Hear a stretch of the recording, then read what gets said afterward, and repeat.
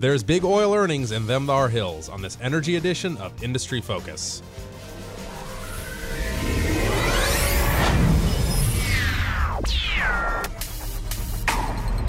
Greetings, fools. Sean O'Reilly joining you here from Fool Headquarters in Alexandria, Virginia. It is Thursday, February 4th, 2016, and joining me to talk oil earnings and credit downgrades are Tyler Crow and Taylor Muckerman. So guys, Super Bowl this weekend. I know who Taylor is rooting for since he has a Carolina Panthers flag at his desk. Yes, absolutely. But who do we think is going to come out on top? Panthers. Of course. Yeah, against the spread. Against the spread. That's a bold bet. What's the spread right now? Isn't it like 5.5? Last I saw was That's it? 6. 6. Wow. But I mean, that's a pretty decent sized spread. Yeah. Do you guys think this is Peyton's last shot? I mean, this is it. Yes, because I don't know if he's going gonna. how many HGH deliveries go to his wife. I don't know. I don't know if he's finishing this game on Sunday. Crow. Low blow. Yeah, well, let's see.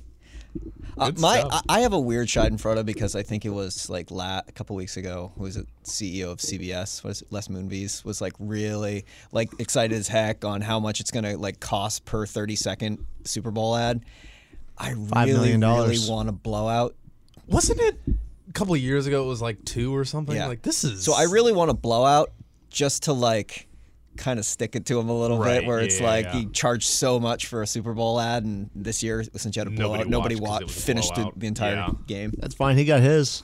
Yeah, they still had to pay. They don't get a refund. That is true. Come to think of it, I kind of get some. You might get a little pay more for the first half. Yeah, advertisements and I know we're supposed to be talking oil earnings, but what's up with the pre-release of all these Super Bowl ads? The Super Bowl game? Yeah, the pre-release of the we Super know Bowl. who's going to win. No, there was like that Mick Jagger one or whatever. It's like. And I saw an avocado commercial. Like, wait. Like, this is half the reason people watch the Super. Like, what's? Yeah, it almost kind of takes plot twist. A decent portion of Super Bowl watchers only watch it for the commercials. I know. And if you release them all on YouTube I was like, beforehand, what are you doing? You're kind of spoiling the moment. Well, it's like showing a movie on a bootleg copy before it gets released in theaters. Maybe it's not their best one. Maybe they're just got the feelers out. Oh my gosh! Oh, I didn't think the Super Bowl commercials last year were all that great, anyways. No, so they weren't. Whatever. No. Pre-release all you want. All right, so we are finally getting fourth quarter and full year 2015 earnings from the oil majors, everybody's favorite corporation. So I thought we'd go around the table and talk about the company that we each picked pre-show. Who wants to go first? Well, alphabetically, I think mine might be first. Okay, go ahead. BP. Yes. Beyond petroleum. Way beyond petroleum.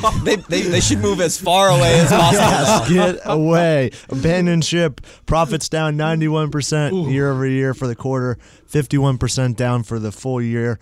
Their market cap is the lowest it's been since the Deepwater Horizon disaster. It's below $100 billion. Now, Leveraged buyout. Leverage buyout, yeah, something like that. To be fair, maybe though, Shell's got some extra cash. Yeah, on right. around. No, they don't. To be fair, if you look at the financials of BB during the Deepwater Horizon spill, the financials were actually okay. Oh, they were it was great. making money. Well, and because They were everything. talking about spending $15 billion on that. I was like, okay, that's fine. Like, whatever. And this time, it actually, there's a reason. Well, their net loss is almost double the loss from 2010, and that's the same year that they wrote off $40 billion worth of assets. Wow. So, yeah, things aren't that great over at BP. They saw that they pretty much said that they've cut costs almost to the bone. So we cannot cut it anymore, Captain. There's not much more room. Did refining help them at all? Like, Well, it did a little bit, but you're seeing. Yeah, I mean, let's see. I got their refining numbers right here. In the third quarter of last year, so 2015, they did $2.5 billion for downstream refining and chemicals, and then in the fourth quarter it was $838 million. So that's not even. Well, yeah, they're big showing like downturn. Lack of demand is hurting them on the margin side from the downstream sector, and it results in job losses. At first, they were only going to lay off 4,000 upstream folks. Now they're talking about that plus 3,000 downstream folks. So, wow. You would think those guys would have been isolated a little bit, but that's the insulated, idea behind the diversified model of a E&P with your downstream business, but not helping them right now. Nope. Okay, so I picked Shell. Who did you pick? I did ExxonMobil. Okay, you're up next. I believe I'm up next. Yeah. So, here's the only thing I guess we can say is at least were profitable. I mean, well, if you compare to what happened with, BP and Chevron both heading into the loss column, even before like asset write-downs and impairments, just on a pure earnings basis, they both lost money. ExxonMobil actually made money. It doesn't sound that great, but hey, it's something, right? Total earnings for the quarter were down 57% compared to this time last year. And let's remember, fourth quarter of 2014 wasn't exactly killing it either. We're getting into a pretty easy comp. Yeah, and still not quite getting over the hurdles. One would think that these are pretty easy comps to do. Kind of the same stories, though. Upstream production profits down somewhere between 80%. Downstream didn't suffer as much as BP's. They pulled in about $1.3 billion on the downstream, which pretty much propped them up. And the funny thing is, for almost every single quarter in, quarter out, ExxonMobil always talks about investing through the cycle and prudent capital allocations. And for the very first time, and probably a very, very long time, they actually talked about on their conference call of living within their cash flows, which is kind of something you never hear from ExxonMobil. So it was kind of almost surreal. Because normally they would have been like, well, all the time. All the time. They normally just say, we need to keep on investing through the cycle. We'll get through this, yada, yada, yada. More debt. Yeah. More spending. We got to keep that dividend. We'll figure it out. And this quarter was one of the first quarters in a long time where their cash flow from operations didn't exceed their investments. So now they're starting to talk about whispers of, hey, maybe we need to think about reevaluating our investing through the cycle. Even Papa Exxon's sweating it now, huh? A little bit. Yeah. Okay. Well, as I mentioned, I did Shell. We obviously chatted about them recently, so I was curious what was going on with their earnings. They are, of course, about to complete the big BG Group acquisition, and that complicates matters a little bit going forward as well. This is going to be the last quarter and the last report that we get before the acquisition goes through. Fourth quarter 2015 earnings on a current cost of supplies basis, I'll define that in a minute if anybody wants to, were $1.8 billion compared with $4.2 billion in the same quarter last year. So, like Tyler mentioned, we're starting to get into some easy comps, and it still did not matter. Still tough to chew. I actually never heard of the current cost of supplies thing, even though I took plenty of accounting classes. It's a very European thing. Yeah, it is. BP uses that too, but it's basically just net income. Yeah, so basically the bottom line for our listeners that don't know or don't care is it's basically similar to what U.S. majors report as net income, so whatever. Full year 2015 earnings were $3.8 billion compared with, wait for it, $19 billion in 2014. Womp womp. Yeah, anyway. They're still going strong with the dividend. Their expected amounts of dividend of 47 cents per ordinary share and 94 cents per American depository receipt for the first quarter of 2016. So they're still keeping that going. To be fair, though, they do have a very large uptake on a scrip dividend program. Ooh. So if you look at their actual cash outlays for their dividend, it's down almost 40% because what they're doing is allowing people to take a dividend in the form of new shares. Oh, that's shenanigans. And that's how all my shares that have the eligibility, I just reinvest my dividends. I mean, for anybody that's doing to do reinvested dividends, it's actually a pretty good deal because most companies, when they do it, they do they give you a 5% market discount on the new shares. Yep. So they're having a pretty large uptake on their scrip dividends, so it's helping save a little bit of cash. I think it was like a little more than $1 billion a quarter right now. So a lot of people are taking advantage of this downturn in a little bit of in a small way. Say that. Yeah, I mean, you dollar cost average without even doing anything. If you, you're not buying full shares unless you own a crap ton of stock. Right. But millions upon millions. Yeah, because your dividend is small compared to the price of the shares. But yeah, you're still adding a little bit over time. So this stuck out to me, and we're going to get to this in a minute, but Shell was one of the companies that Standard & Poor's downgraded, so I'm wondering if they should be cutting the dividend. They cut Shell's credit rating, along with the rest of the sector, and we obviously talk about that a little bit, but they just did it specifically in Shell's case because the company has been unable to cover its capital spending and dividend payouts from cash. So starting to dip into the balance sheet and stuff a little bit. Welcome to the club. Yeah. And my last little tidbit that I wanted to point out, and Tyler, feel free to weigh in here. interesting thing that stuck out to me was they did not do so well on their reserve replacement metric. Its reserve dropped 20% in 2015. Shell, of course, said that low oil prices forced it to slash 1.4 billion barrels from the volume of its oil and gas that it expects to develop. And Chevron was able to replace reserves last year, for example, up to 107%. So it was kind of disappointing to me to see that, but anyway. What were we saying on our way down here, Tyler, though, that it's price dependent? Right. Reserves are not just the amount of barrels of oil that you find or cubic feet of gas that you find. It's also if you can extract it economically at a set price, and the price is typically set by the SEC on a trailing 12-month basis. So, like, if we were to compare last year's reserves for Shell, they were probably doing it at a barrel price of 95, maybe even better, versus today, you're looking at a per barrel price of over the past 12 months, probably in the mid 50s. 50, yeah. So, that's going to affect your reserve replacement, but it doesn't change the physical amount of oil in the ground. So who knows? Maybe in 3, 4, 5 years, we see oil back up much higher than it is today. It'll be very easy to replace those reserves. One thing we can conclude, though, is Chevron clearly found some cheaper oil, given their reserve replacements. We'll see. Okay. All right. Before we move on, I wanted to get to point out to our listeners the newly redesigned Focus.Fool.com, where you can take advantage of a discount on the Motley Fool Stock Advisor newsletter that works out to $129 for a full 2-year subscription. Once again, that is Focus.Fool.com. And moving on to our second segment, that did not take long. Everybody remember a week or two ago when Taylor said he was watching to see the next company to cut its dividend? Huh? What? We have a winner. It is, drum roll please, ConocoPhillips. All right. Who saw this coming? Anyone? Did you mention this as a possibility? Not as no. I didn't. I thought you might see a weaker candidate, maybe like a leveraged master limited partnership or something like that. But then again, none of them are reporting for a couple of weeks. It's not over yet. Yeah, not over yet. I mean, they're not the only ones. Plus, a lot they're of them just have cut already. The first one to do it. What was I going to say? I'm sorry. It's okay.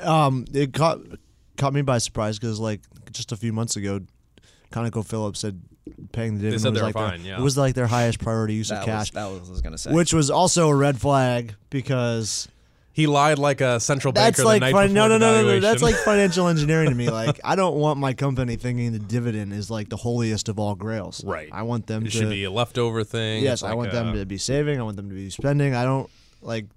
Put the cash where it needs to be as part of this business is concerned. Don't cater to investors. They did keep the dividend. They cut it by 2/3 from 74 cents a share to 25 cents. I mean, is this just to placate people or? Well, they didn't reduce it to 1 cent. So I still think they're just placating. That's placating. That's making sure that you don't get dropped from mutual funds that are yield focused. Because then you get a lot of sell off. But I think this is probably just more of a strategic move, obviously, but at the same time, you can't come out in November or December and say your dividend is like the most sacred cow within the company, and then 2 months later, lack of credibility. Cut it. Well, they weren't the first one to do it. I mean, if we remember, I think it was Kinder Morgan, back when they reported third quarter. You just had to bring up Kinder Morgan. The third quarter in like October, there is like we're going to protect the dividend. The dividend is fine. It's safe. And within 2 months, cut as everybody started seeing those debt fears. Refresh my memory. The credit ratings and S&P raising questions was the cause of that initially, right? Yeah, like they did an acquisition that brought on a little bit more debt, and they were already kind of levered pretty high after the big buyout that they did, and they were running higher debt metrics in the first place.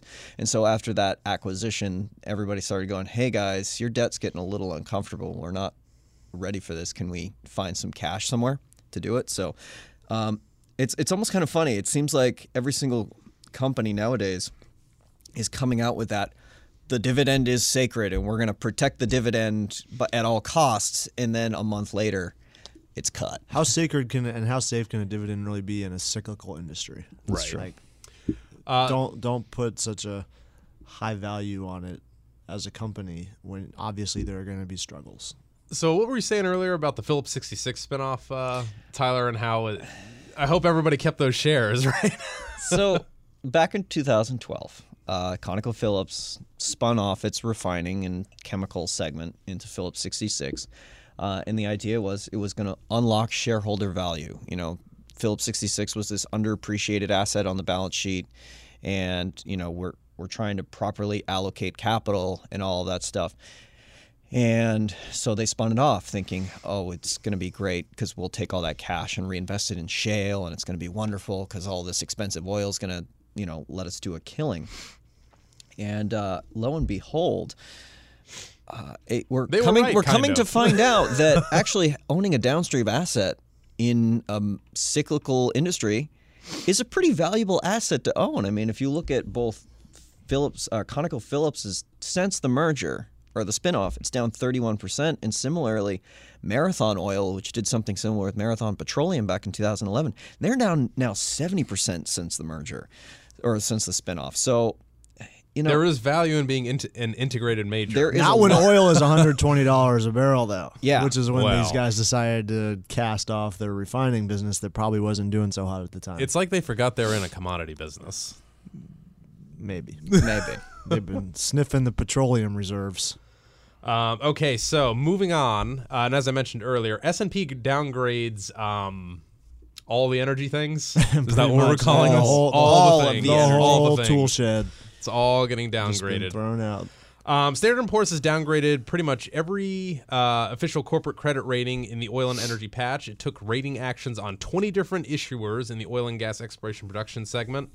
Why did it take them this long? That's a good question. I don't know. And here we are in February 2016. Well, I think one of the reasons is if it took so long, if you look at the companies that they downgraded, they were the ones that were doing okay and, you know, had the balance sheets to manage it. This is basically just an industry downgrade. Yeah. It's not like company specific anymore. Yeah. When they come out with that large of a number, it's like, yeah, well, you guys are all pretty much up the creek. Yeah, when you're downgrading Chevron and ExxonMobil. Yeah. I mean, back in 2015, things didn't look hot because oil was $60 a barrel and they were taking some write-downs, but the cash situation was still doing okay and stuff like that. But now things are getting a lot tighter, and now they're, you know, after a year when it's time to re-up on those reassessments, the time came. Well, after at some point, Exxon had a better credit rating than the U.S. government. Still does. So there you go. Ooh, awkward. This does seem to imply that everybody's sweating it now because you heard about Saudi Arabia issuing those bonds a couple of months ago, and now they're talking about selling Saudi Aramco, so they're not happy. They're cutting their social programs and all that good stuff. Well, I mean, that's the same as... They did say that they can live in this environment a lot longer than most. Well, yeah, Saudi but Arabia. then they're they have a very large reserve. Yeah, in 5 years they'll be 5 out years. Of If oil is still $30 a barrel in 5 years, we're all out of money. Yeah. Yeah. Good stuff. Okay. Before we head out, I thought we'd do something fun. Is there one piece of investing advice that you could give a listener right now? What would it be, Taylor? Don't let double-digit percentage moves to the good scare you away from investing in energy right now, because stocks are still down 50, 60, 70%. Me personally, I was just telling you guys before the show that Consol Energy, it's a company I've been watching to add some shares to.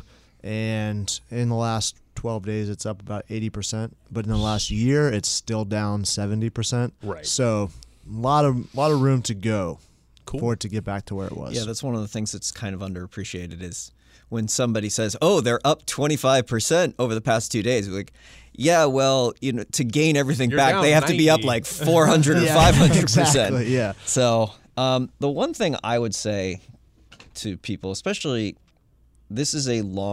we're long-term investors. We're trying to buy in businesses, quality businesses that you can hang on to 5, 10, 20 years. In a commodity business like this, we don't know the bottom. We don't know the top. And it's impossible for anybody to really time it well. So why even the bother? companies themselves, because obviously no one themselves. was beating the pulpit trying to tell Right. us that this was going to happen. So as an investor, pick the companies that are great companies and are going to succeed over those long-term time horizons, and just keep investing through the cycle. Some sort of reinvestment program where you do it at regular intervals, and you will gain the benefits of the bottom even if you don't necessarily, call the bottom. You know what I mean? buying at regular intervals like that, or dollar cost averaging, whatever you call it, it sucks. It's hard. Right now, you want to hold your nose when you're trying to make investments in the energy space right now. But it works. It's been proven to work for a very, very long time. And I think investors that can, hold their nose and actually make those investments today will really benefit 5-10 years from now. And in that spirit, I just want to highlight the importance of not getting caught up in the herd mentality. That's how you get trampled, to make it as corny as possible. Nobody here at this table. Way to throw that pun in that. Well, nobody at this table, and I doubt any of our listeners have ever done this, but I saw this thing on Bloomberg.com yesterday, and it was short interest in oil futures is at an all-time high for like all of human futures history. And I was like, you're doing this at $30 a barrel. Where were you $70 ago? And that applies to everybody selling right now in quality names like a Core Labs or something. I mean, what do you think? Do not do something because everybody else is doing it. It's like the folks at the end of a somewhat of a blowout. They're like slowly getting up out of their seats until that final touchdown scored. Then it's a mass exodus. Yeah, and then the team comes back to win when you're in the parking lot. Yeah. Oh, it was like, what was it? NBA Finals, Heat, Spurs a couple of years ago, or like that, where the Spurs were blowing them out. Yeah. And the entire arena emptied out. Empty. But the Heat made a big comeback. And there was one guy there to witness it. There are people banging on the doors trying to get back into this game because they're like looking at their phones and they couldn't get back in. It's like, well, you just missed one of the greatest games in NBA history because you decided that it was already over. Don't be that guy. The investing advice is never bet against the Heat in the last, minute. What do you mean? Yeah. Well, yeah. that Heat team. This Heat team bet against. Well, fine. LeBron left. Anyway. All right. Well, guys, that is it for us. As always, if you have any questions or comments, we would love to hear from you. Just email us at industryfocus@fool.com. Again, that is industryfocus@fool.com. As always, people in this program may have interest in the stocks they talk about, and the Motley Fool may have formal recommendations for or against those stocks, so don't buy or sell anything based solely on what you hear on this program. For Tyler Crow and Taylor Muckerman, I am Sean O'Reilly. Thanks for listening, and Fool on.